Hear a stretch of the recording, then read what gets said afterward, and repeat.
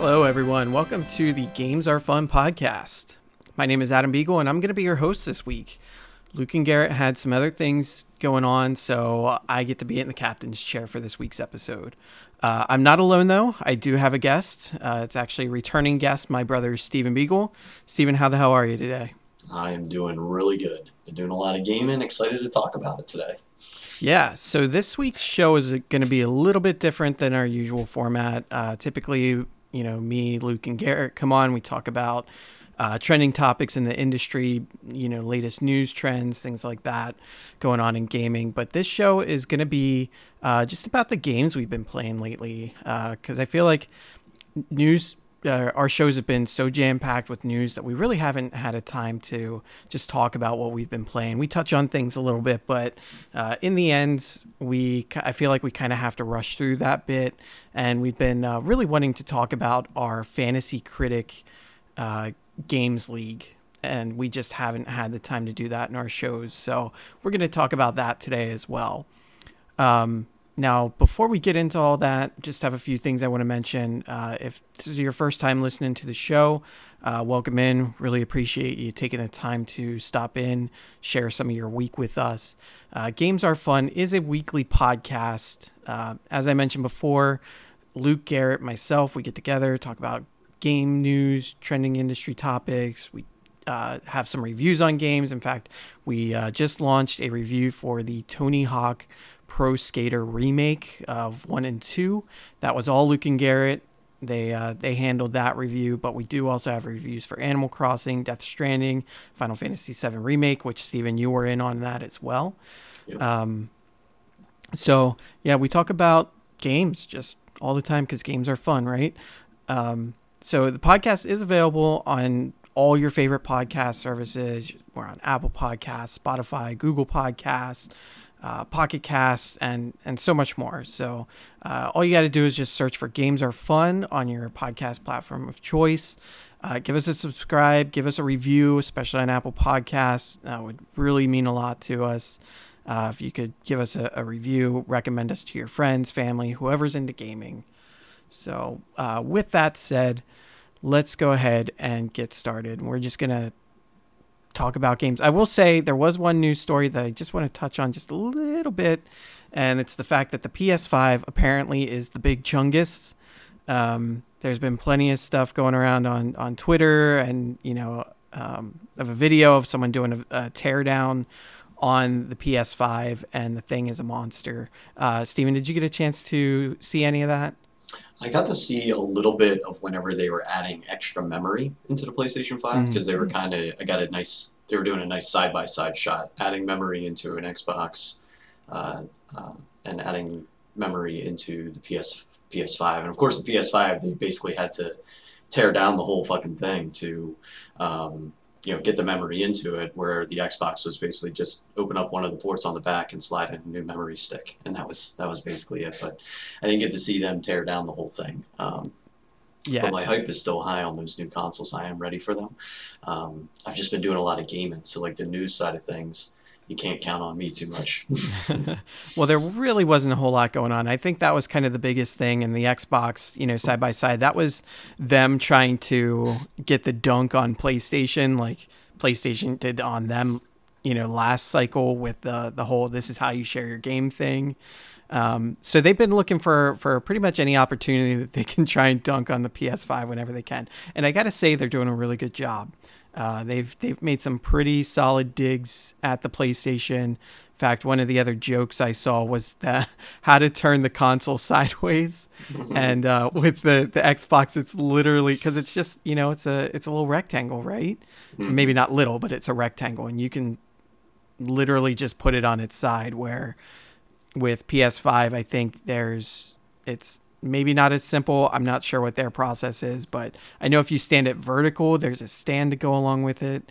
And I think if you did try and lay it horizontal, I think it would be maybe a little uneven because of the curvature of the those white pieces on either end. So yeah, they're making jokes. They're doing a good job. So I think there was another one too that I saw. It was getting to the home screen. Side-by-side comparison, and the Xbox is like maybe 6 seconds faster or something like that. But they were doing those type of things where like getting to your home screen, how quickly is it going to take? And they both loaded up really fast. I mean, in comparison to what we've been dealing with, like it's almost instantaneous in that case. But in the comparison between the two of them, it was like 6 seconds difference or something like that. And I see these little silly comparisons coming up. It's good stuff. And I feel like Sony doesn't speak too much with that sort of stuff, but Xbox and everybody's been having a lot of fun with it. And I think that's the coolest thing. Is it just seems like the community in general is like they're not spiteful this cycle, like they have been in the past, where it's kind of the war of the consoles. There doesn't seem to be much of that going around much anymore. Mm. Yeah, I think Xbox is just kind of catching, Sony a little bit flat-footed, and they're really taking advantage of that. And I think Sony is just they know they're coming into this generation number one. They know they're going to sell plenty of consoles, plenty of games. I don't think they're too worried about it. So they're just doing their own thing, which is giving Xbox plenty of ammo to make themselves look better, which they've been really doing a good job of doing. They are really appealing to, sort of the average gamer, I think, and even just the average consumer, people looking to, save money, still get in on next gen.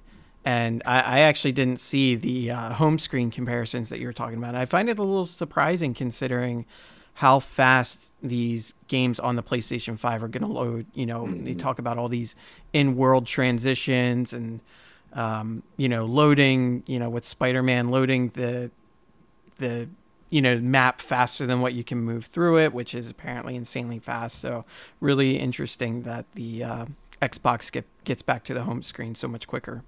So, but yeah, so that's kind of the only major news story that I think really happened this week. So let's go ahead and talk about some games. I'm going to get us started here because I know there's been one that you and I have both been playing. It's the one that I'm most eager to talk about today. I have affectionately called it Super Ghost Bros. Since you and I both have been streaming it at the same time, we've been getting some other friends in there to join in, and that's Phasmophobia. And for those that don't know, this is a cooperative ghost hunt game. So think Ghost Adventures, the show, or, Paranormal Activity, or, Ghost Hunters, or whatever you want to draw the comparison to. And you're just basically going into a home, school, asylum, whatever building, to prove that there's a ghost in that house. You find an evidence to prove it exists, and just having a ball of fun along the way. And it really it really does kind of feel just like an episode of Ghost Adventures, except the things that you're finding are real in the game. So you start off, you and some friends, or you can play solo too. You reach your destination, you choose the job that you want to take, you get there in a truck, you have your gear, which ranges from, UV lights to just plain old flashlights, night vision video cameras, picture cameras.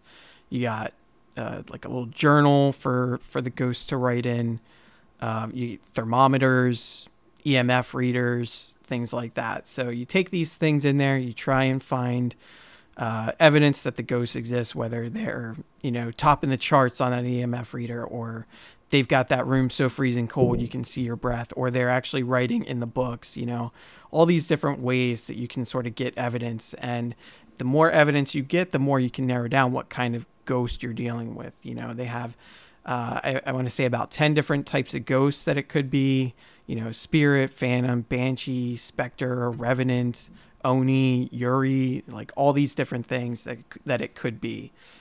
And during the process, like it's kind of like a puzzle game, right? You're using these things, you're trying to narrow it down, getting what information you can. And all the while, these ghosts are trolling you. They're turning lights on and off. They're turning TVs. They're setting car alarms off in the garage. They're opening and closing doors. They're doing all sorts of things. They're playing the piano. Throwing things at you from the tables. And, exactly. So knocking stuff over. Yeah.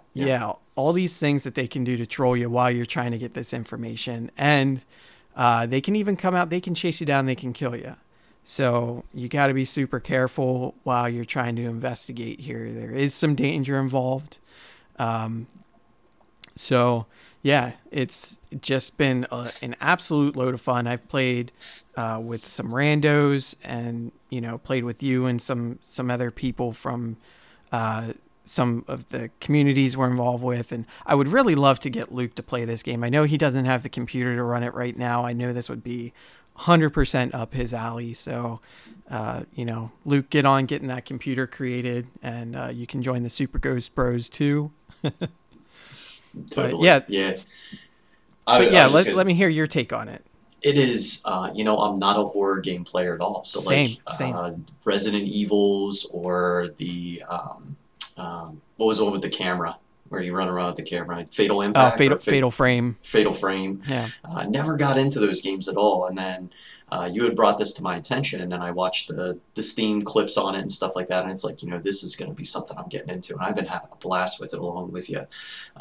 You've gone to Super Ghost Bros. I've been going into this whole Ghostbusters theme while playing this, where it's like, all right, we're Ray, Egon, and Winston and Vinkman. Venkman going into these houses trying to track down these ghosts and catch them. So like, mine's not just finding out what it is, which by the way, all of the ghosts that are listed in the journal that you use to track them down, they're all listed in Tobin's Spirit Guide, so you can go into Tobin's Spirit Guide and find them there.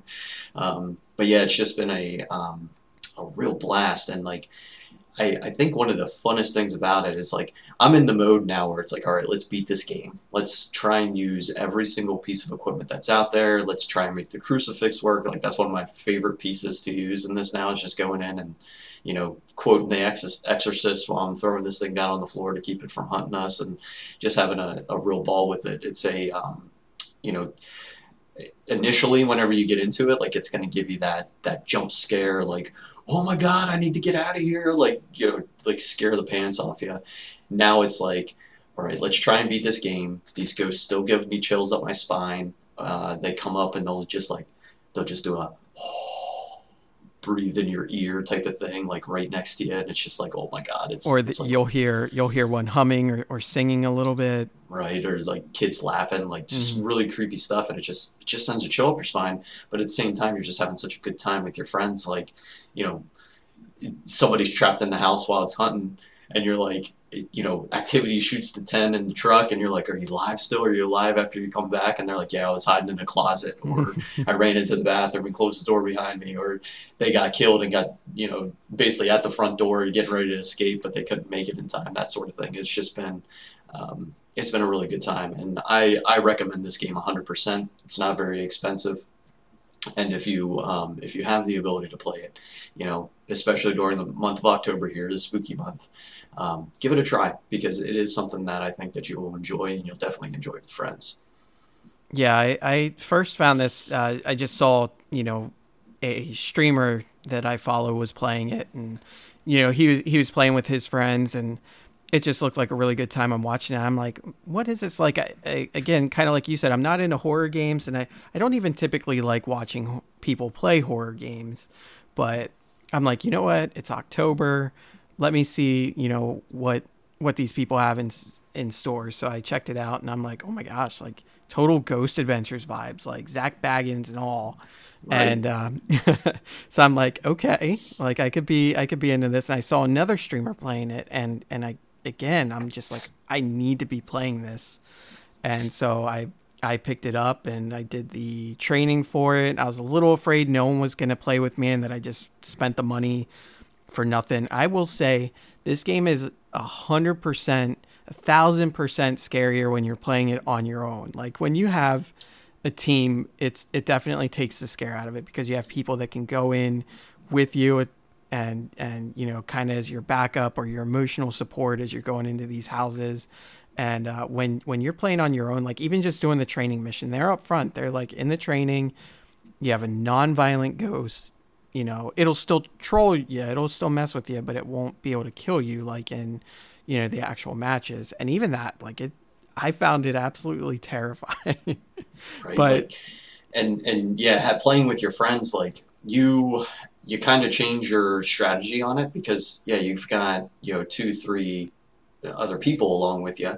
So like, uh, like you said, emotional support is there. There's a lot more goofing off. You get a lot Yeah, more of that for Ghost sure. Adventurers feel to your hunts whenever you're going in for them. So like, there's a lot more laughs and excitement and giggles. But like, yeah, whenever you're in on those one player, playing by yourself, going into those one person houses, even in those one person houses, like it is a nerve wracking experience, but does not take away from the fun of the game at all. And you Oh yeah, still for giggle sure. your face off whenever that ghost reaches up around and grabs your face, and it's just yeah, excellent all around. Yeah. Definitely a really good contender for a top five this year. Yeah, and I mentioned that because I know there's some people out there like the horror purists that just want that absolute like just scary experience. And if that's what you're looking for, you can play it solo. Some of the later maps that get pretty large, you might spend some extra time in there.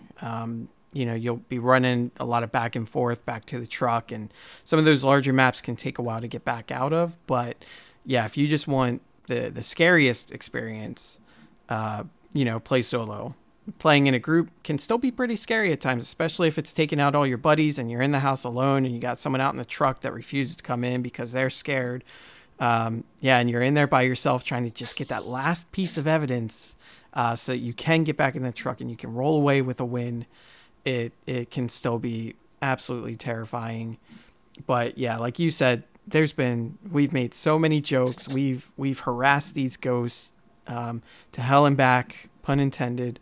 Um, and in turn, I mean, they get theirs too. Like we talked about, we've definitely seen some deaths in the game, but yeah, we just have fun with it. And it is one of those things I kind of feel like once October ends, and we're not in the scary month anymore, that it might lose some relevancy. But I kind of hope it doesn't, or that there's some other justification for playing this game, because it is just so much fun. Or maybe it's just one of those things you come back to yearly and keep playing. This was actually developed by just one single person, which I am extremely impressed by, because there's so many levels of intricacy in this game. The way you have all the tools and you're using them to find key bits of evidence, and even the voice control in it, right? Because you go in, you have two buttons to be able to talk. You have your V for your just local talking, and then when you're separated,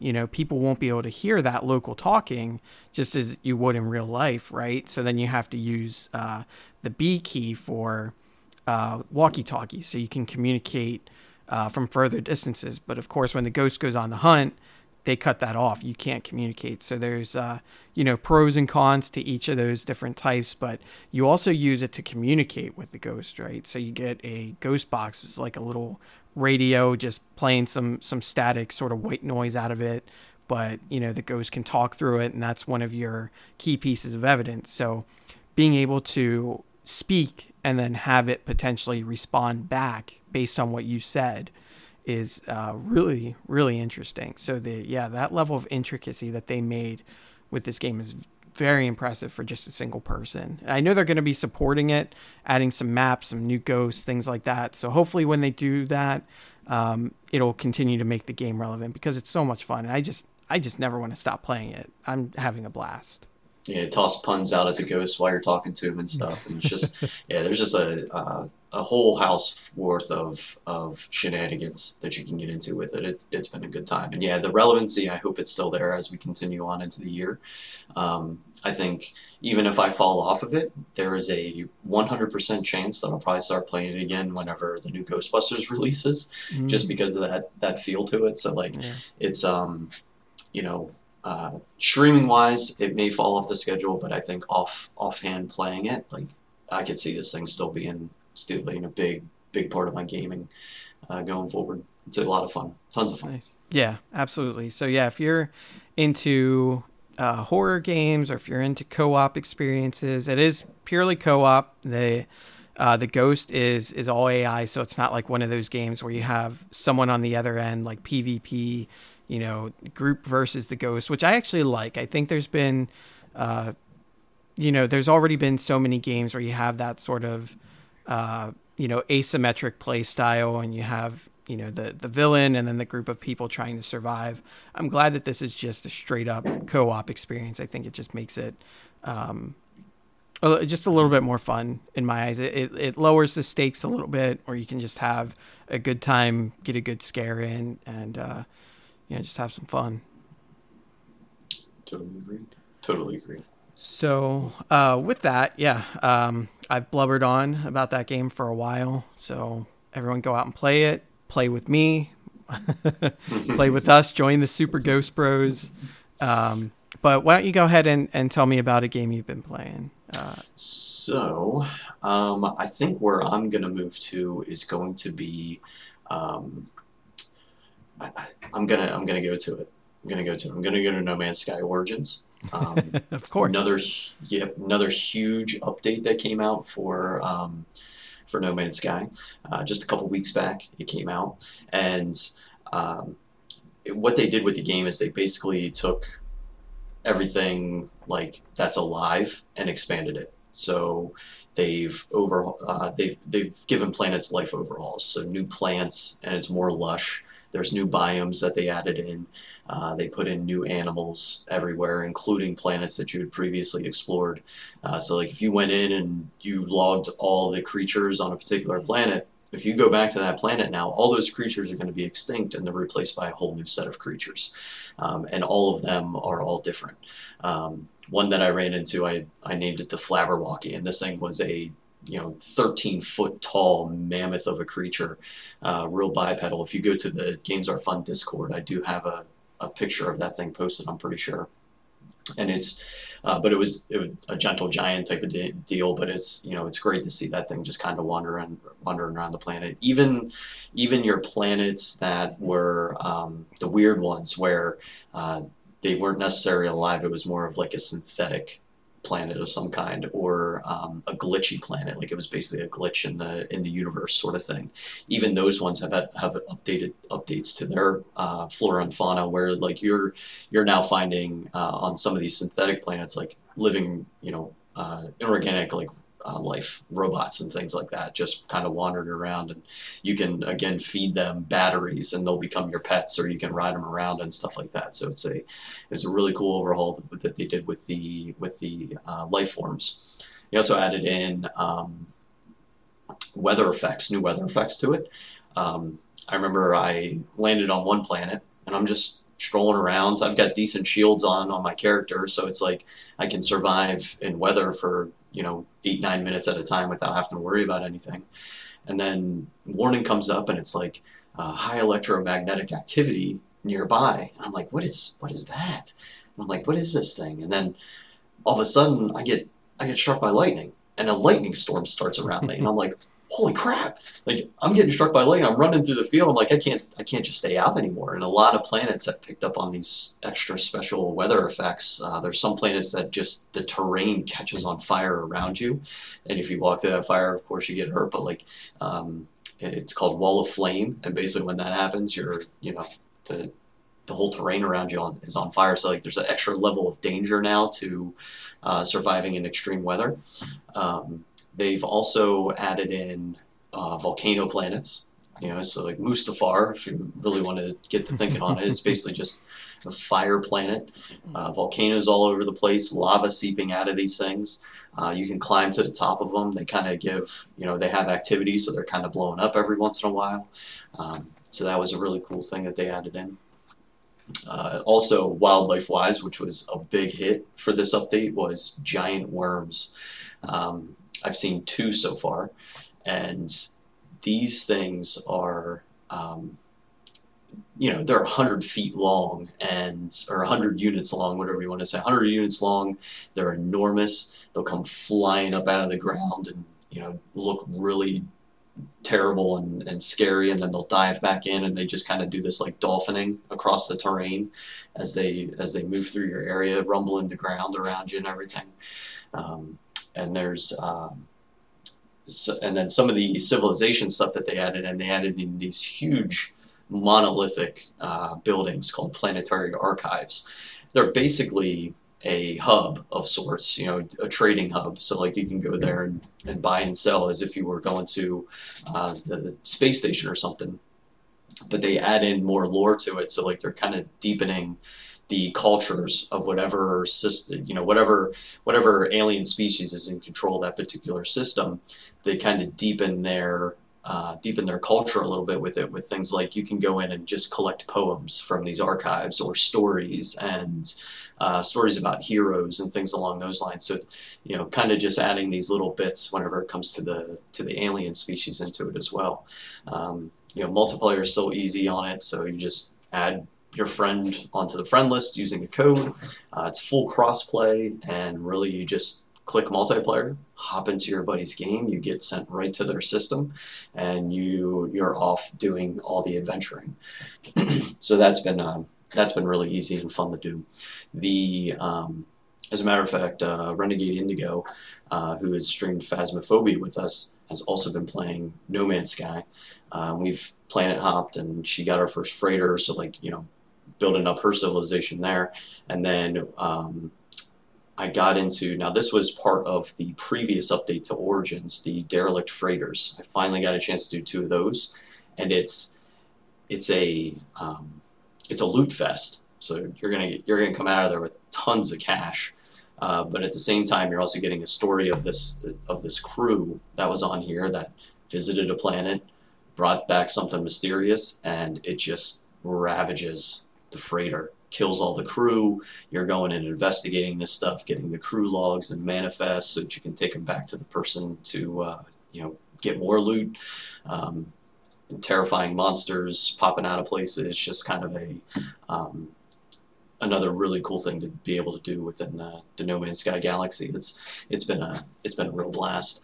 I still 100% get this game. Like, if you're ever in just I want to sit back and play something really relaxing, just kind of chill out and see some cool stuff. Even get into those Minecraft vibes of building things, collecting things. Like, this is a game to try because, one, it has so much to do for you, or so much for you to do. And 2, it is that chill type of game where you can find a planet where you can basically just put your feet up and wander around for hours, or build your base, go farming, just anything that you possibly could imagine with that. I still fully 100% support this game for sure. Have you picked Origin, or if you picked No Man's Sky back up, do you have it re-downloaded yet? Like, what are you doing with it? So I think I have it downloaded. I re-downloaded it because it was on Game Pass for PC, so I did download that on my PC, although I don't think I played it, or maybe I did just the kind of tutorial section that they had, but this was before they released Origins. This was back on the previous patch that they had. Gotcha. Yeah, so that'd be the one with like the Derelict Freighters and yeah, I didn't get into any of that. I didn't make it that far. Yeah, there's another thing, like you can, excuse me, basically you can run into random things in space now. So anytime you're jumping between planet to planet, anomalies will come up, and they can range anywhere from like just a person looking to trade with you, some alien guy just stopping to try and trade some stuff with you, all the way up to these gigantic spacefaring animal skulls or monster skulls. Like, the one that I ran into on the one playthrough was enormous, and like just huge monster skull just sitting out in the middle of space. It was all blue glowy and stuff, like just really cool stuff like that. And of course then you have the freighters as well, and everything in between, from like inorganic life to crashed freighters where you can kind of take their stuff. Like, yeah, there's bits and pieces of stuff everywhere throughout this game, and you'll always kind of come across everything there's always something interesting to kind of find, which always keeps me coming back. Yeah, there's been lots of cool stuff that they put in there, especially with the Origins update. I've seen, several of the sort of comparisons, the befores and afters of these planets after the Origins update went through, and they just look so much more interesting than they did in the previous versions. And I know the one of the previous updates, they added mechs in there, which look really cool. So there's been a lot of things in there that have, made me just kind of go like, maybe I should give that another shot. But it just ends up not happening, whether I'm playing, just mostly because I'm playing other games, new stuff coming out, and I just kind of get involved in those worlds, and never quite made it back to No Man's Sky yet. So, Anything else you wanted to mention on that game? Um, that's really about it. That's the new stuff that they added in, and um, again, just fleshing out the galaxy, just Yeah. making it great again. I did lose some bases. I was up to 13 bases before this Origins one, and during the update, of course, the planets get an overhaul. And a couple of the planets that I was on that I had bases set up, and they were my big money bases too. A lot of them, they ended up the terrain shifted so much that my base was completely like either submerged in the ocean or floating, up above some mountain somewhere, or even buried underground. So like there were some mishaps there, but it hasn't taken away from like basically building a new base or some of the other ones that have new life around them and things like that. One of the coolest ones is my home planet. The first place I built a base, so I went back to that one, and at night the entire planet is basically it's glowing. So like there's glowing giant glowing mushrooms, and the fields, like it almost looks like as if the wind was blowing across the field, and it kind of bends the grain down, and you can kind of see that wind gust across it. It's the same thing, but it's bioluminescence. So it kind of has this waving, glowing effect across the grass, and um, just cool stuff to keep it interesting. It's a lot of fun. But yeah, that's about it for it. Play it, get it, and dive in. Find me in the galaxy. I'm always around. There you go, folks. Go ahead and get that hot No Man's Sky action, especially again if you have Game Pass because it's on there. So you don't have to pay anything additional to get into it. So next game I want to talk about is Genshin Impact. This is another one that I've spent a lot of time with here recently. I've probably put in somewhere between like 20 to 25 hours since it launched. And it's just a really good game. And it's funny because it's a free-to-play game developed and published by MiHoYo.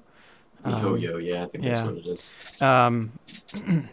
So I've been playing in that world, and I totally get the comparisons people make to Breath of the Wild. The comparisons are definitely there. Just sort of the art style and the huge open world, and kind of one of those things where you set off to do one thing, and it's like, ooh, shiny, like let me go check that out. And there's some neat kind of puzzle solving mechanics in there that they don't go real deep. It's just kind of your general light these torches or whatever, but they kind of do it in a way that it's like you're using different elements rather than just, fire to light torches. You're using, electricity and ice and stuff like that. And these elements have some pretty interesting effects out in the world too, that you can use for traversal or just, making certain, effects happen, because there's a lot of emphasis on sort of elements sort of chaining together, having explosive effects when you combine them. And, it's got a pretty interesting cast of characters too. You can just pretty much switch to on the fly, with their own elemental proficiencies, their own weapon proficiencies that they lean into.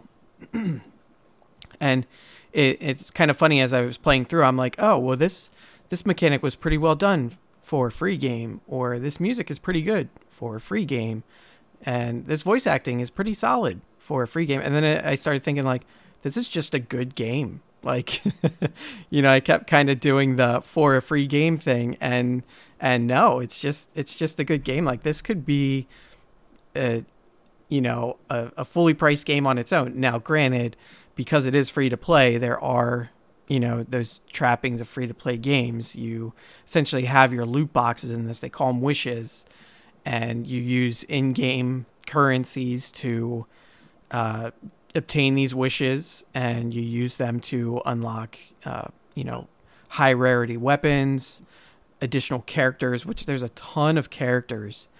And this is probably where the game's biggest flaw comes in, right, is this mechanic, because there's so many characters in this game that I want to be able to unlock, but the ability or the rate at which you accrue these currencies to unlock them is pretty low. That by the time they call them Prima Gems, and it takes about 1,600 to do a group of 10 wishes, which is which is what you want to do. If you're listening, always do it in groups of 10, because that's going to guarantee you a 4-star weapon or character or something in that group of 10. So you do have a guaranteed thing. However, it might just be a weapon. It might not be something you really want or something that fits your party build. When we really want is the characters. Now, they do events where you might get a guaranteed character, or you get higher chances of getting certain characters out of the whole grouping. But it's, again, maybe you don't want those characters, maybe you don't want that weapon. So they throw all that out there, and you can get those primo gems in game, which you do accrue them fairly quickly, but getting up to, that 1600 is going to require pretty consistent gameplay throughout. I know me just playing through the story, I mean, the game gave me plenty that I've done, I don't know, I've probably done like 5 or 6 groups of the 10. So, I mean, it's there, it's giving it out, but some of it too was also promotional, like, hey, you downloaded this on launch day, so now you get some bonus stuff. And, we're running a promotion for the first month or a couple weeks of the game, so every day you log in, you're going to get so many of these gems too. So the number does get padded a little bit by those extra promotional stuff that they're putting out there. But it's not ideal, but the game does give you some characters throughout the story. And I got an additional one finally at sort of the very end of the story. Now, I think this is because it's kind of like a live service game. There's going to be more content added on. They give you a fairly sizable world to explore right off the bat, and it expands as you play through it. There's clearly more to this world than what you can experience right now in the game. So it's going to take some content updates to unlock even more of that world. I don't know how long or how quickly those are going to roll out, but it's clear that the story is not finished, and it's going to keep going, which is good. Because again, free game, this extra content is going to be free as well. You don't have to spend money to get things in the game, because you can do crafting to craft high level weapons, which does take a little bit of grinding to do, not going to lie.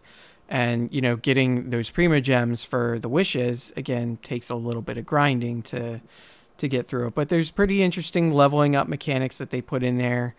You don't really level up a lot through combat, so there's not always a legitimate reason to just kill every enemy that you fight. However, in a lot of cases, there's treasure chests just strewn all over the map. They're all over the place. If you love treasure, you're going to get plenty of treasure in this game. And fighting enemies may make a treasure chest appear, or it'll maybe unlock like a magic barrier that was guarding the chest. So there is, in a lot of cases, some sort of reward for fighting enemies. It's just not always going to be experience for leveling up. So, like I said, I played through the initial story. I think there's a little bit of, I guess, maybe kind of like an epilogue to the first part of the story, if you will. And there's tons of, there's a couple weekly quests you can do. There's a lot of daily stuff. They throw in a battle pass once you get a little further into it, so you can use that for unlocking more things.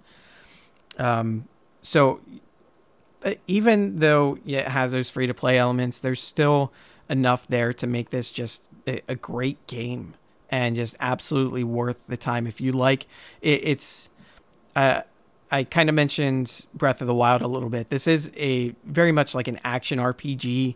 You have your damage numbers on the screen. You have the various weapon types. You have various magic and skills that you can use, the elements that you use and kind of combine together. There's boss fights. There's,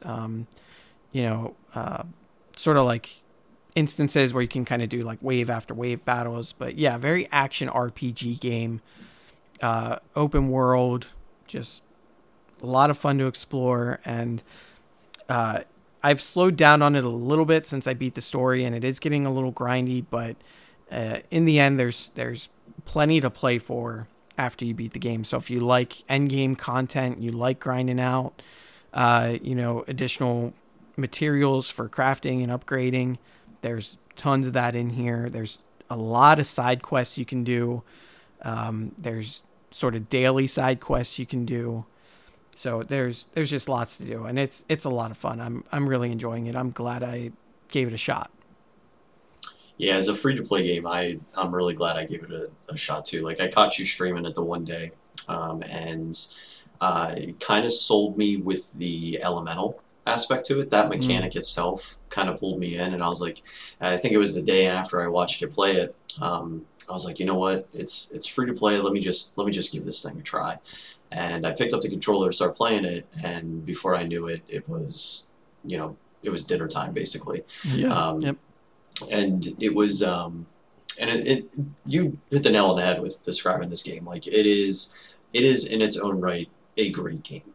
You don't have to spend money on it. People are going to. I hear people are really dropping some big cash on getting rare items and stuff, but you really don't have to. You can enjoy the story of the game and the side questing of the game. You can enjoy all that stuff without going in and buying all the latest, rare items and stuff. As a matter of fact, I, through the prologue of the story, came out with the ability to get a group of 20 wishes, basically, so 2 groups of 10. And I came out with 2 new characters and a couple items and stuff. So, like, even after I got done with just the prologue of the game, I had enough there to kind of satiate that urge to have something new and rare come out to me. And as a matter of fact, one of my most favorite of characters now came out of one of those first 10 of wishes. The maid, what's her name? Noelle. Yeah. Noelle. Oh my gosh, she's awesome. She's a monster. Like, she's an absolute monster. So, like, I took her from level 1 to 15 after I got her, just because I was using her so much traveling the world, because she just smashes things. And being an earth element type, like, she's got a lot of good stuff. A nice shield that goes along with her, so she's a tank. I threw on some accessories to her so that she was basically a barbarian, just high damage output, tankiness, and she really beats some ass. I've gotten, is it the librarian? What's the librarian's name? Lisa. Lisa, waifu. Yeah, she's right. the waifu for me.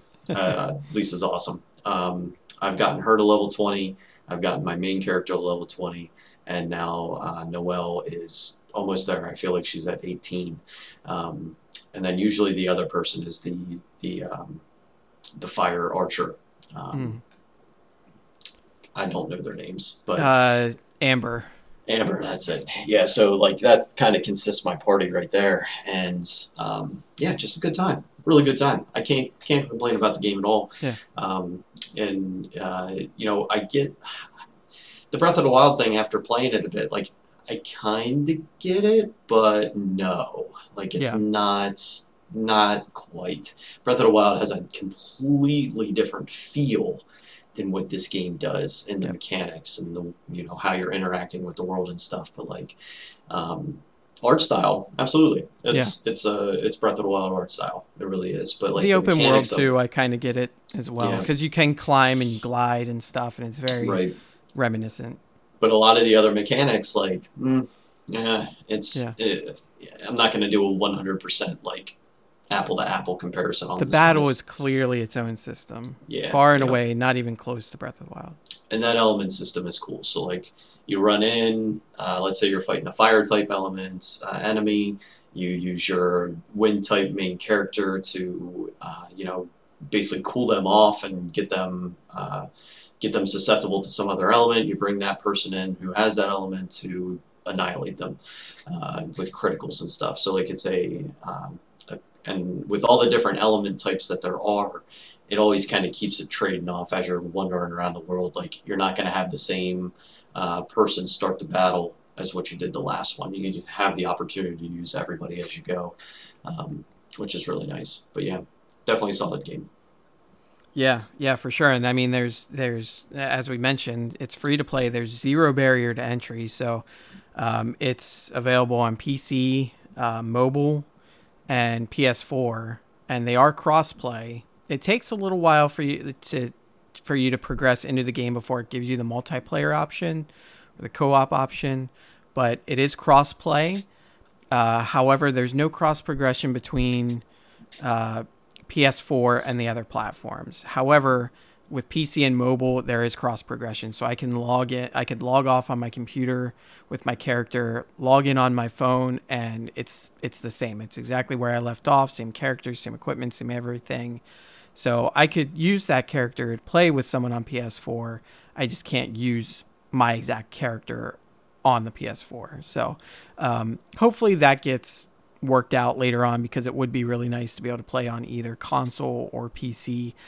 Mobile's okay. I think it's one of those things. If I had, like a controller setup, I think playing on mobile would be actually pretty damn viable, because it does play really well. I just don't like using touch controls. So, but if you are someone that doesn't mind touch controls, it's very playable. I have a Samsung Galaxy S10, and it runs so smooth. Like, it runs really great. And I mean, this is, I don't know what, like a 2-year-old phone at this point. So if this can run it, anything after that is going to be able to run it no problem too. And even probably phones that are even a little bit older would probably run okay on it. So plenty of ways to get into the game. And again, if you don't mind touch controls, or if you're someone that does have, like a controller setup you can use on your phone, then it's, it'd be really great handheld for that too. So it'd be interesting to see if it comes to the Switch as well. If you want just like a pure handheld gaming experience,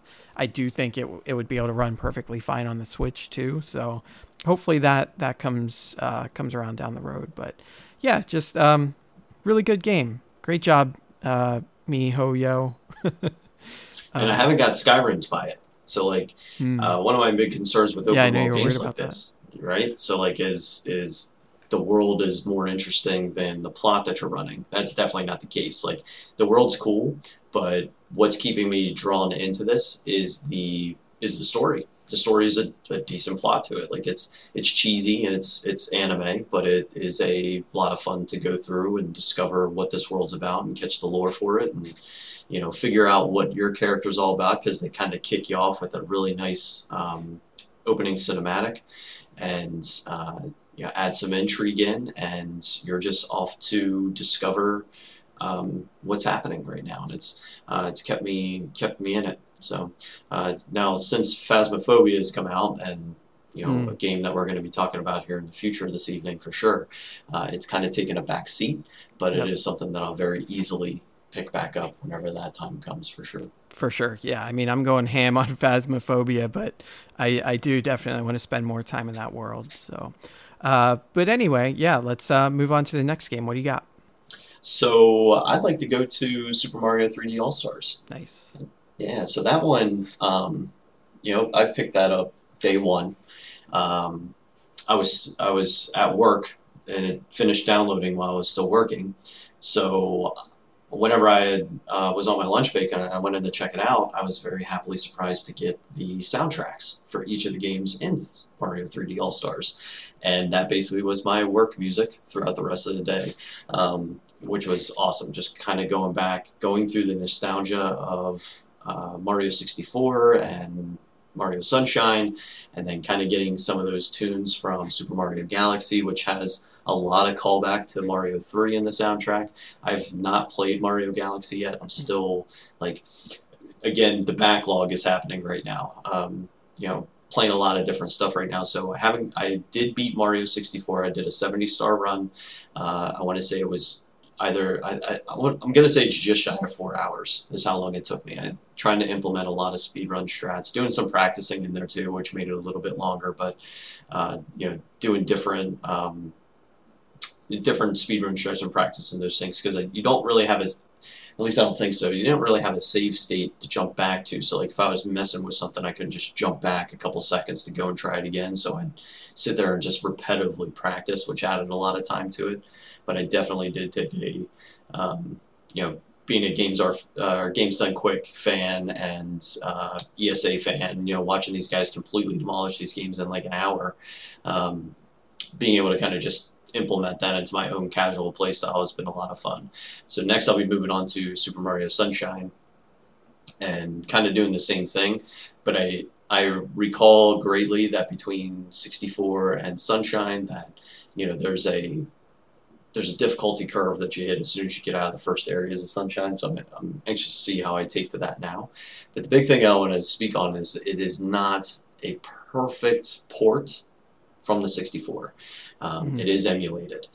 So moving Mario in Mario 64 can get a little wacky sometimes. Because in the original, you basically could do a quick cut backwards, moving forward, and then you can just do a quick cut backwards to go behind you to help out with doing like the side jump and things like that. With this one, sometimes he can kind of do like a crazy roundabout, turn and take you right off a cliff, and that's something that he did to me a lot with it. But still, tons of fun to play.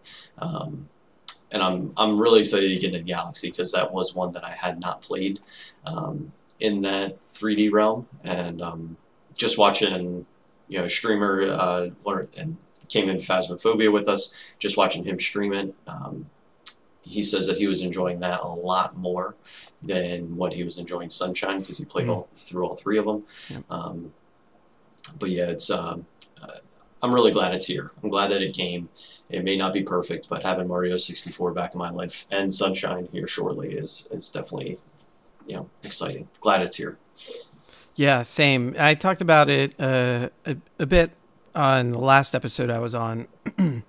But yeah, I mean, I think 64, just, having a way, a legit way to play that game is such a blessing to have because of how much I love that game. Mario 64 is one of my favorite games of all time.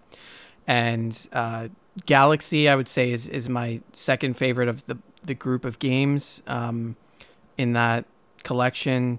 I think they did a really good job with implementing the motion controls without having the Wii experience, having the Wiimote and the nunchuck or whatever. Like, I can still use my Pro Controller because it has, sort of like that gyro stuff built into it. So I just kind of, every now and then, just kind of tilt or give my Pro Controller a little bit of a shake, and it's doing all the things that, the Wiimote and nunchuck were able to do, but in a much more comfortable, more, what's the word I'm looking for? Just a more casual, I guess, way to play it. Kind of lost my words there, but yeah. And then Sunshine, yeah, it's just I don't know. I think it's fun. I think it's a good game. I do want to play through it. I'm definitely not going to 100% it. I was watching a streamer that I follow play through. He did 100%, and it's just stupid. It's really bad. If you do that without a guide, you're going to have a terrible time. Even with a guide, I don't see it. I don't think it would be all that fun. It wasn't even, I don't want to say it wasn't fun to watch because he made it fun to watch, but watching it was just like, yeah, I don't want to do that. It's a tough one. Yeah, with 64, I'm like, yeah, I'll 100% this, all day. And Galaxy is, I think Galaxy is another one of those ones that can just be time consuming to 100%, but I'm having more fun with that one. I could see myself wanting to 100% it more than I could Sunshine. Gotcha.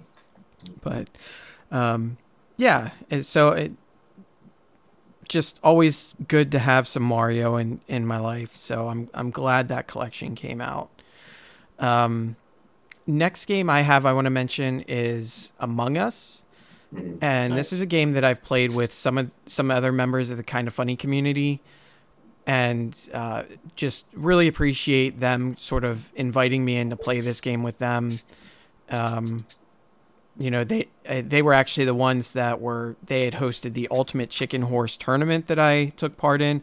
Finished second place in that. Was the first time really that I'd ever played that game at all, or really the first round of matches I was in was the first day that I played Ultimate Chicken Horse. I had gotten a little bit of practice in before we started the tournament, and so the second week that we played, which was the semifinals and finals, was literally the second time I had played Ultimate Chicken Horse. A really fun game in its own. I don't know if I talked about it last time or not, but excellent party game. It's so much fun. But Among Us, so they invited me to play Among Us with them. We had a group of, I think, 5 or 6 people at any given time, and it was just so much fun. It's extremely like nerve-wracking because, again, we kind of talked about that asymmetrical play style, right? So you have a group of people trying, coming together for a common cause to try and escape, without dying or whatever. And meanwhile, you have the other person on the other side who's trying to kill everybody off, either by sabotaging the spaceship or physically, killing the other players. But the real fun comes in because you don't talk to each other throughout the game. It's only whenever someone reports a dead body or calls an emergency meeting that people start conversing, and they're trying to say, okay, I think this person is the killer for XYZ. And, that person then has to, hope that maybe they're all suspicious of someone else. You can kind of pile on and be like, yeah, I think it was that person too. And and if everyone comes to a consensus, you can vote a person off. So it's another way for the imposter to try and win is by getting the innocent people voted off. So, and then of course, on the other hand, the crew, the people trying to survive, they all have tasks that they need to do around the ship. And if they complete the task meter before everybody dies, then they win. Or if they figure out who the imposter is and vote them off, then they win in that situation too. So it's really interesting. It's very anxiety inducing for me whenever I'm the imposter, because it's like, okay, I got to take these people out. And then, they call the meeting, and then you have to defend yourself, and you have to lie, and you have to try and get them to vote out other people. So it's like every time I would win a game, I'm like, I'm so sorry. But it was also a little scary, I guess, how good I was at the game and how good I was at sort of subverting and taking people out and getting people to blame others. And it's just like, oh my gosh, like I didn't think I was capable of doing this. But it's another one of those party games that are just so much fun, like when you do have that group of people. And it is a minimum of 4, but 4 just isn't enough. I would say the absolute minimum that you would want to play this game is probably 6. 5 is okay. We had some pretty decent games with 5 people, but 6 through 10 I think would definitely be the sweet spot. And as you get up to, I'm not sure when you can start adding in a second person, but there are certain game sizes where you can have 2 imposters at once. So then you kind of have to be even a little bit more careful because there's 2 people out on the loose to get you. But yeah, I had so much fun playing with them. Hopefully we're all still friends after all of that, because it got pretty crazy a couple times, but really enjoyed that game. So, what else you got? Well, I mean, there's other stuff, but it would be doing some throwbacks. I've been trudging through Ghost of Tsushima still, trying to get through that one. That one I did get Skyrim's, but periodically I'm jumping in, getting a mission done, and then I'll set it down and move forward. Horizon Zero Dawn Frozen Wilds, I have gotten into that finally. With the announcement of Horizon Zero Dawn 2, I was like, all right, let's see what this expansion was all about. And it's good. Like, again, now it's not as ultra awesome lore driven as what the base game is, because that game, Horizon Zero Dawn itself, like that, everything was so intertwined with the main story that it was so easy just to go through and complete everything. With Frozen Wilds, it's kind of its own standalone. There isn't as much heavy lore in it as much as what it was with Zero Dawn. There's still some cool stuff happening, but like the area is interesting that they add in. So it's big. Basically, I think you're in Yellowstone. I think it's Yellowstone National Park. based off kind of the clues that are around there. That's basically where you're at. It's wintertime, so it's covered in snow. Some of the new creatures that they added in for it, there's, or I say creatures, giant robots, angry robots that they added in for it are really cool too. There's some of them where, like, you come out of Horizon Zero Dawn, especially if you got that special armor at the end for collecting up all the items and going and getting it. You come out of that OP, stepping into Frozen Wilds kind of punches you in the mouth a little bit right away. So like you'll climb that initial cliff and you run into one of the first new robots that you fight, and I remember going into that battle and it kicked the crap out of me. I had to exit the battle, like kind of just regroup a little bit on it. And because it was so fast and dangerous that it's like, okay, all right, you got me. Like, you got me hooked in this. Let's go see what else kind of nonsense you get into with it. And a lot of instead of kind of getting the story built up around what Zero Dawn was and what people were doing the work on it and all the different things like that, you kind of just get more like real life stories from people who are living from the transition from like being a worker at a particular place and then being transitioned out to be replaced by a robot worker. So like you kind of are getting a little bit more of that transition time in the world whenever robots were starting to really kind of move in and take jobs away and people were leaving those positions and stuff. But the environment itself is a lot of good fun, and of course there's a mix of new and old whenever it comes to the robots, and the interactions with the new tribe that's up there that you get to work with is really good. Completely different. They're completely different from what you're used to interacting with in the original area. So it's a whole new experience basically in the Frozen Wilds. All new dangers, all new things to find, and a whole new area to explore, and that's been a really good time.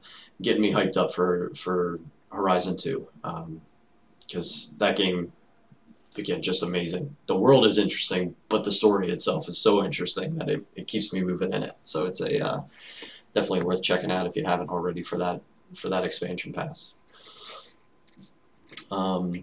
But I think I'm pretty much down to the bottom of the list, and I was saving this one from last, and I wanted to see if you're ready for it. How about some Baldur's Gate 3? Yeah, so that was the last game I had on my list, but I'll let you go ahead and take the lead on this one. I am so glad to have this in my hands. So I am a lifelong Baldur's Gate fan. Or rather, since Baldur's Gate 1, whenever you are the child of Baal, the god of death and murder. I think it's actually just the god of death. Because if I understand the lore correctly, Baal was murdered by Cyric, who is the god of murder, just to sow chaos basically into the world. You're one of the offspring of the god Baal before he was murdered, and he was cast out during the time of troubles to walk the world as a mortal. So you're basically his lineage, and the whole purpose of his lineage is to go around and kill the other children of Baal. That's how it starts out in the whole story way back in Baldur's Gate 1. Just to kind of give you an idea, it's almost 200 in Baldur's Gate 1, over 400 hours in Baldur's Gate 2, and now with Baldur's Gate 3, I'm 7 hours into it. So like it's easily picking up to be one of those high amounts. So getting Baldur's Gate 3 now in comparison to those ones, it's taking that lore that you know and love from Faerun, from the Forgotten Realms in Dungeons and Dragons, and it's taking that same amount of stuff that you get from 1 and 2, but just completely blowing it up into a brand new story with that same idea that you have something bad inside of you that is absolutely OP, but trying to deal with it in the world as you progress. So that idea is still there, which is awesome, because that was the idea through 1 and 2, is that you have something bad, you're progressing through the world to learn how to deal with it. This is keeping that same thread.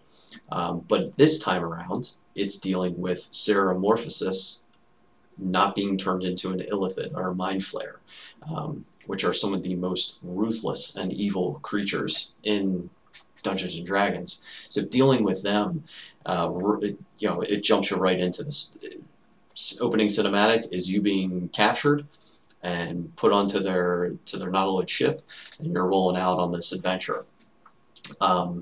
I started out with a fighter.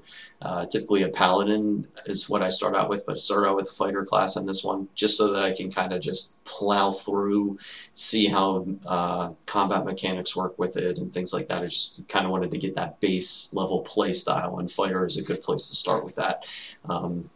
If a rogue would also be a good place to start. So if you're not so much like frontline fighter or getting up in people's faces, a rogue would also be a good choice to get into with it, because they're going to be like one of the more simpler class setups in comparison to, say, a wizard or a cleric that has like a whole slew, basically a spell books at their disposal whenever it comes to things. So they're a little bit more heavily strategy based, where your fighter or your rogue, that's going to get you more into like, I'm just going to go shoot stuff in the face with arrows or go up and slash them with a sword.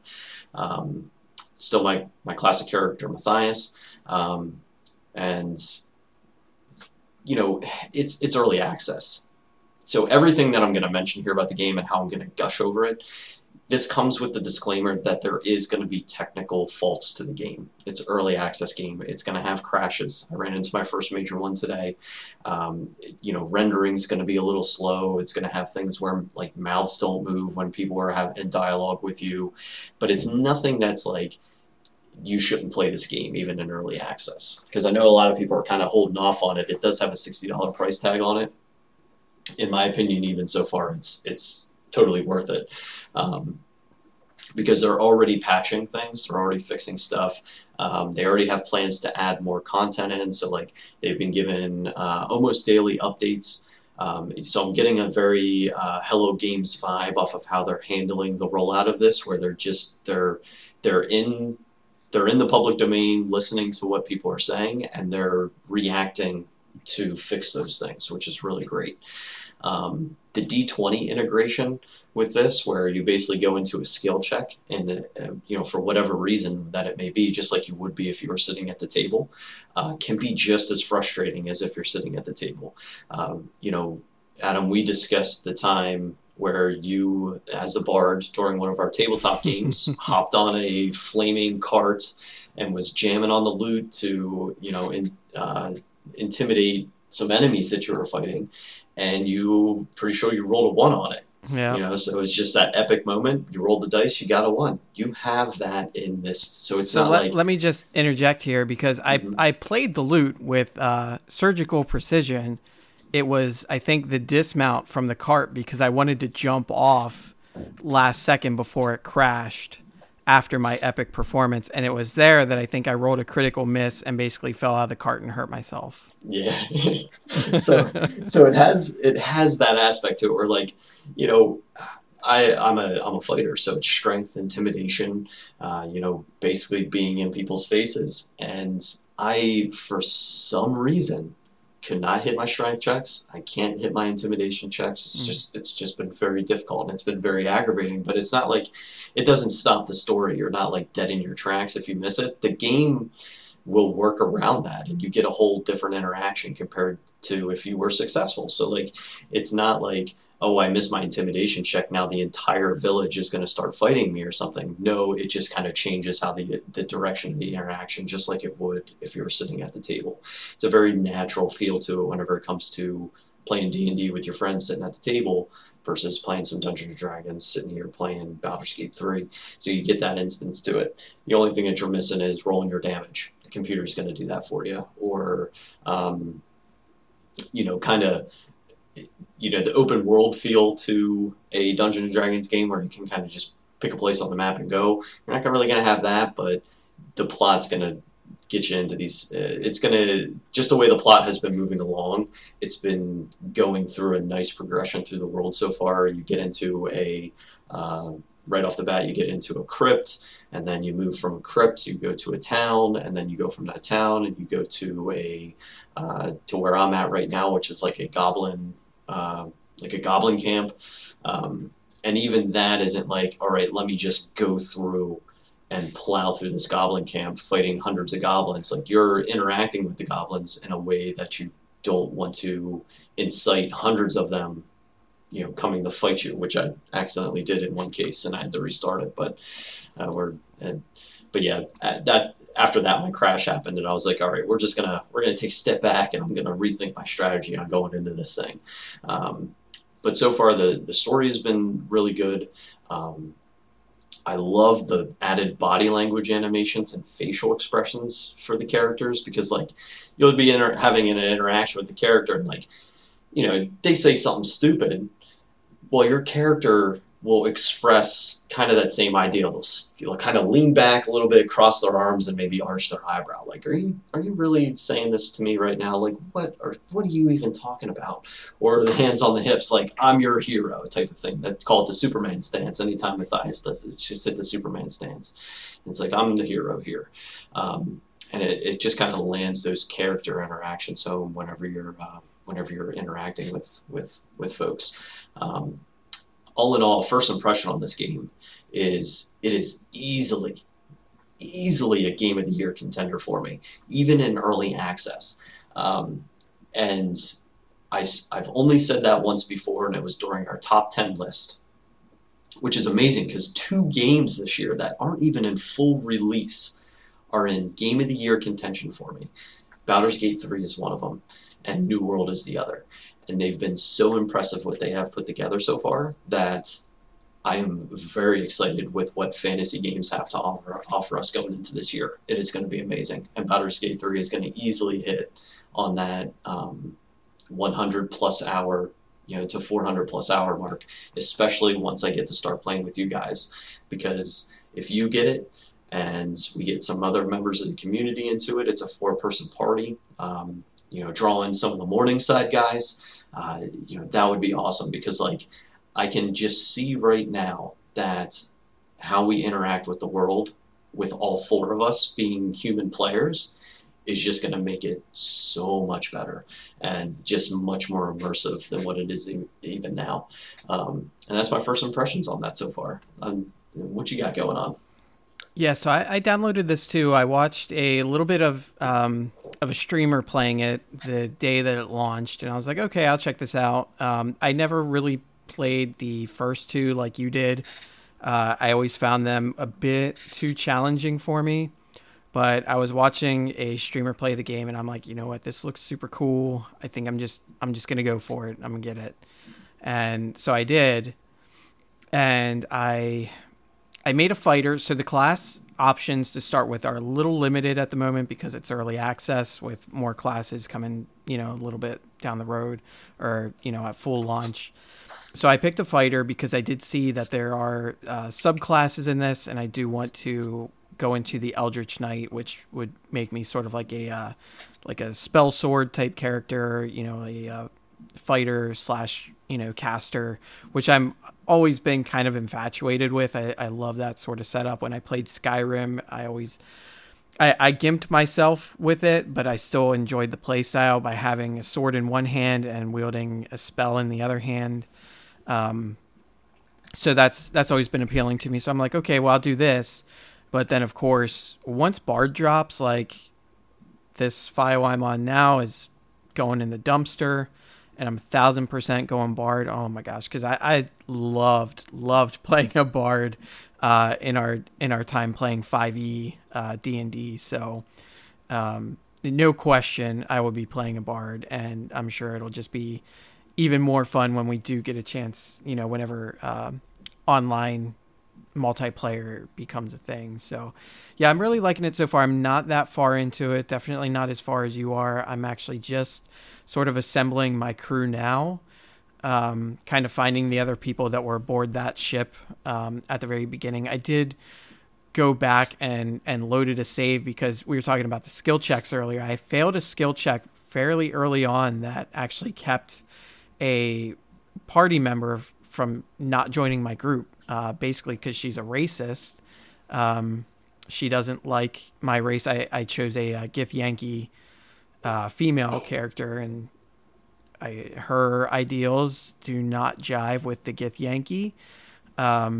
So she was very skeptical from the beginning, threatening to kill me. My persuasion checks failed. And so I'm like, all right, well, screw her. Maybe I'll get her down the road. And maybe I would have run into her again. But I reached a point where it's like, okay, I don't really want to go too far in and not having any sort of healing aside from, I mean, I do have the second wind ability and, some potions at my disposal, but I didn't want to have to rely on that. I did want to have someone that could heal if needed. So I decided to reload. I did pass the skill check the next time. And so it's interesting. And in the process, I did see, a few other interactions, one case where you run into, and I like that they do this, when looking at the trailer, you're like, okay, so mind flayers are going to be the big bad of this game. And, we'll run into them way later on. We're going to be tracking them down this whole time, trying to get to them. And very early on, you'll cross paths with some mind flayers. And what are the other things called? Intellect eaters or something like that? The intellect devourers, yeah. Yeah. They're basically just like, they're walking brains is ultimately what they are. They're basically pet dogs to mind flayers. Yeah. So you run into a mind flare, you get into a situation where there's these just randos, villagers that want to fight you because this mind flayer has them under their control. The mind flayer's injured, so there's some skill checks you can do. If you get it, then you can avoid the fight entirely, or if you fail it, then you end up fighting the villagers. And then either way, you can then get into an interaction with the mind flayer. And crazy enough, it's so bizarre the way this panned out. So the one time I went into it, it was just, this interaction where it's like, okay, like he was trying to control me and I resisted the control. And then I got an option to kill it. So I did. And then another time I went up to it and I failed so there's one where you can try and kind of turn the tides on it a little bit. You can try and get into the mind flayer's head because he's injured, he's not at full strength, so it kind of had an opportunity to turn the tides there, and then it sort of turns the tides back in its favor. And that time I failed to get out of its control, and it basically made me love it and made me go in for essentially what, like me thinking I'm going in for a kiss with a mind flayer, which if you know what they look like, they're big brainy tentacle face, gnashing teeth looking things, like basically a walking octopus or squid. And so I go in and it wraps its tentacles around my head. And then next thing I know, I'm lying like dead on the ground. My other two party members just watched it all happen. And then now there's a battle. This thing now has some life to it. It's up to like 75 HP. And I have these two level 2 characters that like can barely fight off some villagers, let alone a semi-powered up mind flayer. So I'm like, no. So I reloaded the save and then I just killed it. I didn't even get into the dialogue with it after I got the villagers to scamper off. I'm like, I'm not even talking to you this time. I just went up, I hit it with my sword and it died. I'm like, that's it. Go to hell. Mm-hmm. So yeah. It is one of those things, if you're looking for a particular outcome, definitely make some saves because you're going to be going back to try and fix certain situations. The one that I ran into today, you were there in stream for it, where basically I was in an interaction and I was getting cornered. I was getting cornered in this thing because I don't want to spoil it too much for anybody, but like basically I got cornered into a situation. It was about to come out that interaction that Adam was just talking about was about to come full circle on me because it played out very similar for me. And I was like, you know what? Like, this is about to turn into a fight, so I'm just going to fight this guy anyway. So it just went straight into a fight. It ended up aggroing because one of the guys blew a war horn. It ended up aggroing the entire area around me, which was just full of goblins. So I ended up getting like just wedged up in this stuff. So I didn't have a save set up until before I even entered that area. So it was about a 20-minute time loss. But like, yeah, set yourself some saves before you do anything because interactions may not go the way that you want them to for certain. So the classes with early access that you're going to get are cleric, fighter, ranger. Don't think. Actually, I think with this one, I think Legolas, kind of archer type of deal. It's going to be a lot of nature involved with them. In classic D&D, though, the ranger is more like like an Aragorn Mm-hmm. ranger. But in this one, I think it's leaning heavily into archery, like you would with a Legolas, where the fighter is more like a Legolas in the range focus. You also have rogue, which you can go kind of a trickster, spellcaster type, or just straight up thief. So that has two different versions, and then warlock and wizard. And each of the classes are going to have two subclasses to them right now. Now, in fifth edition Dungeons and Dragons, there's 5 or 6 other classes involved here because we've mentioned 2 already, Bard and Paladin. And I know that there's more. They're not coming to my mind. I'd have to get my player's handbook, and I'm not doing that right now. And then, of course, they'll have subclasses. And there's even more subclasses than that throughout some of the other handbooks involved with 5th edition. So I'm kind of wondering, like, how deep are we going to go into that whenever the full game comes out?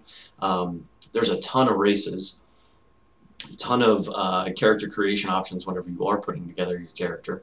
Adam mentioned the Githyanki being one of them.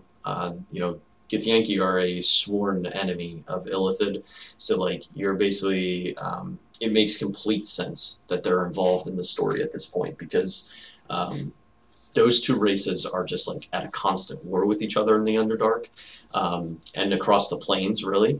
The Drow kind of stay out of it a lot, but like whenever it comes to the Githyanki and the Mind Flayers, like they're always at each other's throats all the time. It's a constant bickering and fighting between each other.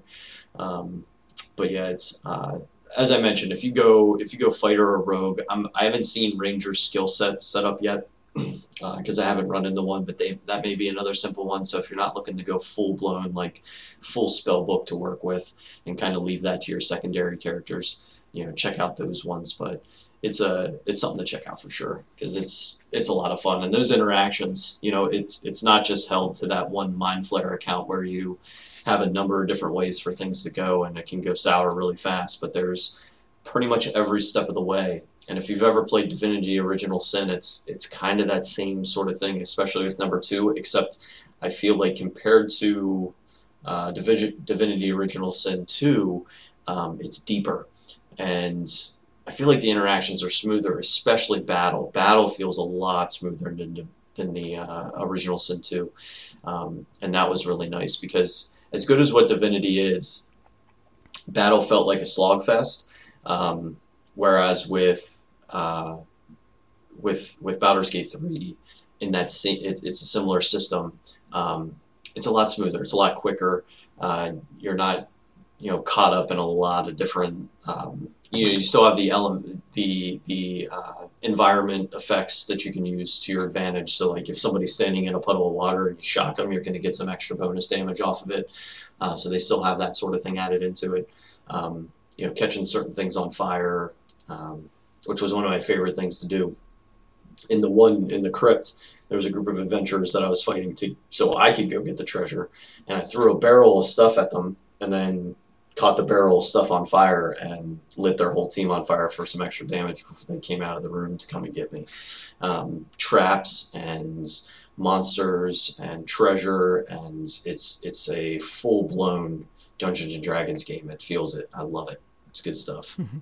Yeah, and just real quick to echo what you said, even in early access, like so far, it definitely feels like it's worth the $60, and it's totally gonna pay for itself when it is full launch. Because getting it at early access, you're buying the full game. When full launch comes out, 1.0 is released, you have the game. So it's definitely worth it. Get it now, give it a shot, play through one character, and get a feel for it. And then whenever full launch comes around, then you can play a different character. Do whatever you want to do because it's just a fun game. So let's go ahead and let's talk some Fantasy Critic games. So this is fantasycritic.games, and it's an open league. You can come take a look at it if you want. It's just games are fun. And this league is between Luke, Garrett, Steven, and myself. We all have our list of games. We've all had to make some changes. We've made some questionable decisions. So we're going to talk about where we stand right now, because we are coming up here in the last, bit of the year, and there's definitely still some empty spots on our rosters. So we're going to see how the rest of this year shapes up. But I'll go ahead real quick and read off Luke's list here that he currently has.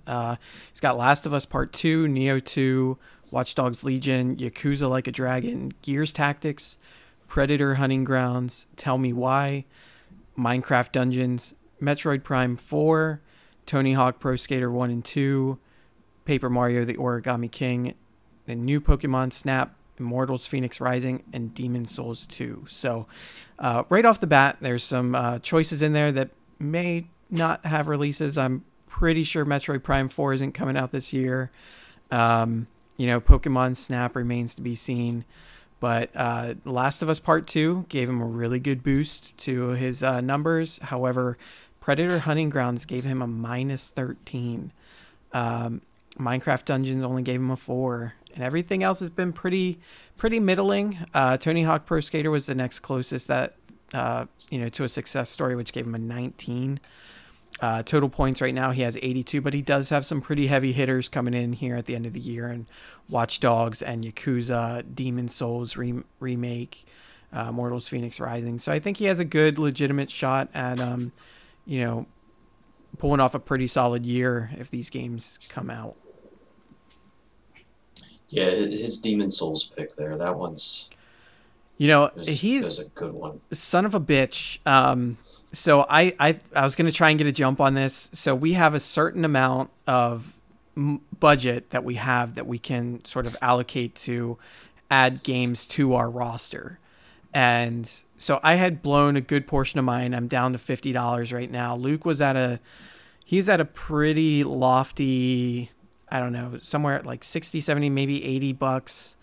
And he dropped all but $2 on Demon's Souls. And I think I had put in, like, knowing he was probably going to put in a lot, I think it was like $46. So I would have been left with only $4. I'm like, he's not going to go that high for one game. It's like, I'm willing to just risk it all right now. But sure enough, he blew my bid out of the water, and he got Demon's Souls, which I'm sure is going to be a really, really strong game for him. So yeah, thanks a lot, Luke. You got me. So then Garrett, he's stacked. He is stacked. Like, he is so stacked out. Cyberpunk 2077, Resident Evil 3, Half-Life Alyx, MLB The Show 20, Axiom Verge 2, Dying Light 2, Assassin's Creed Valhalla, Dreams, Bayonetta 3, Call of Duty Black Ops Cold War, Spider-Man Miles Morales, which he totally snagged that from me. All because I couldn't get my spot dropped before, the one that I wanted to drop before I could pick it up. And then Pikmin 3, and he still has 2 slots open. He's got such a great lineup.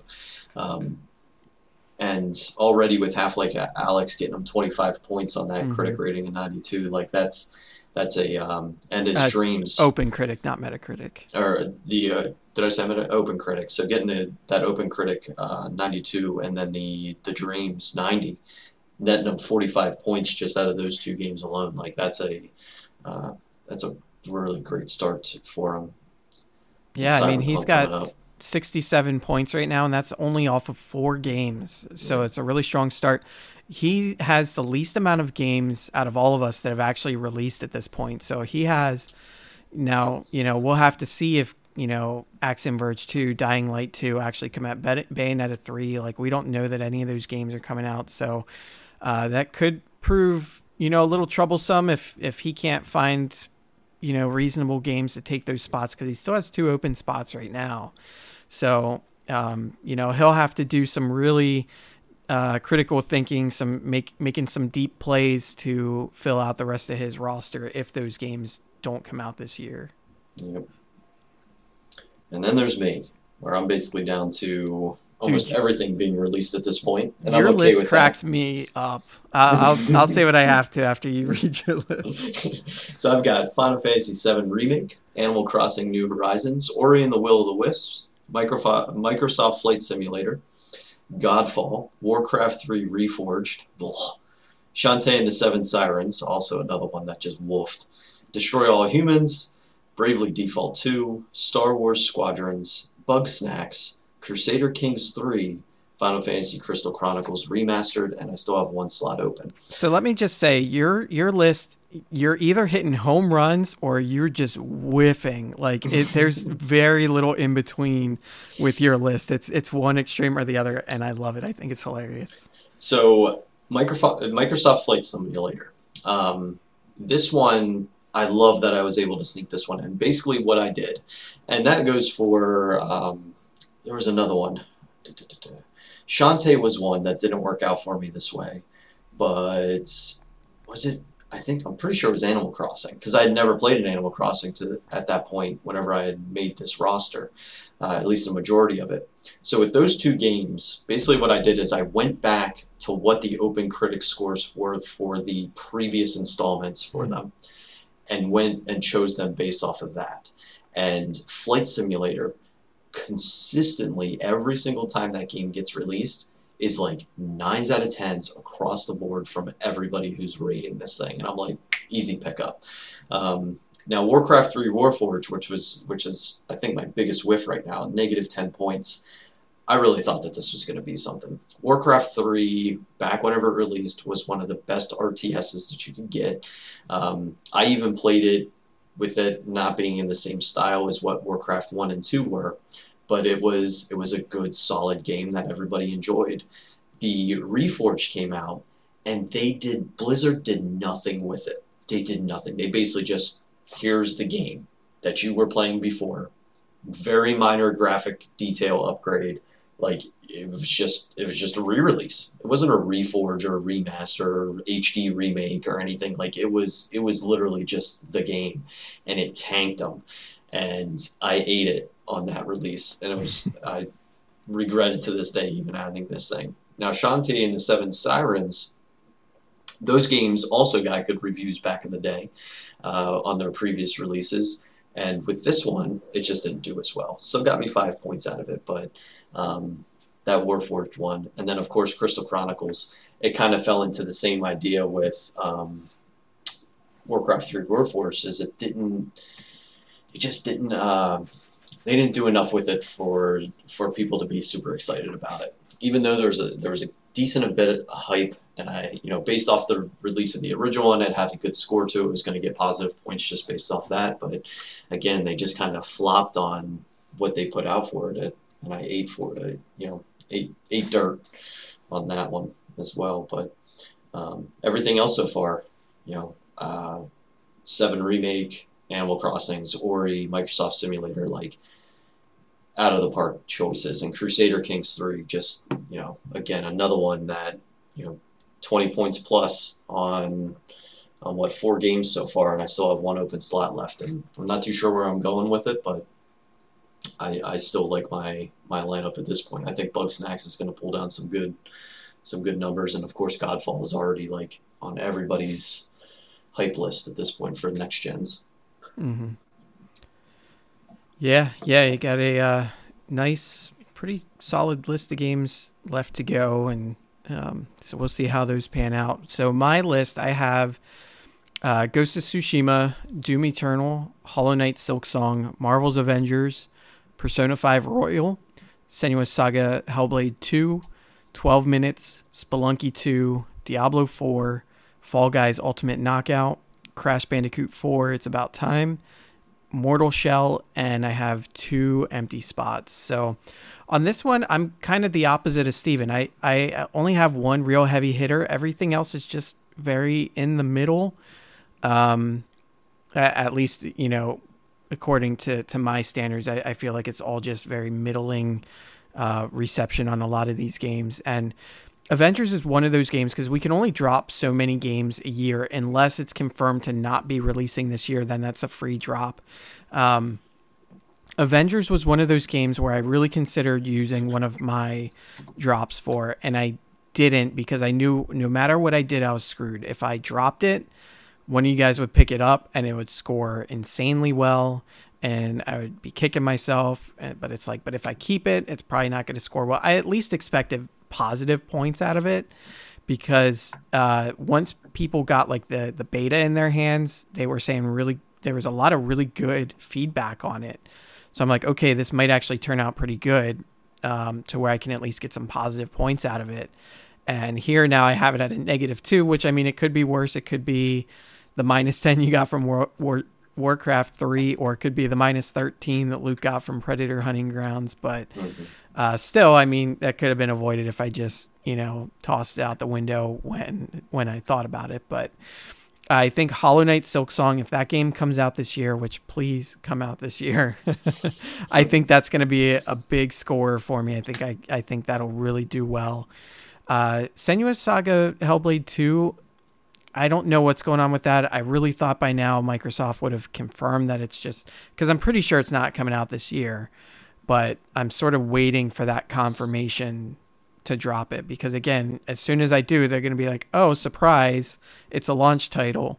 And I'm going to hate myself for it. And same with Diablo 4. Like, what is going on with this game? Like, is it coming out this year? Is it not? Like, if it's not, just say it so I can get rid of the damn thing. See, and it's Blizzard too with that, because like they, and not just standard Blizzard, it's Blizzard EA, or no, was it Activision? Is it Activision? Activision, yeah. Yeah. So like, now you have two of the most notorious studios out there for not giving you any information about anything, holding on to Diablo 4, and it's just like, I know why you have it, because the game looks like it's going to be freaking awesome, but like on the other hand, we're talking Blizzard. It's tough to say what anything is happening going on right now. I know they feel about as reliable as Konami right now, so it's got me a little nervous.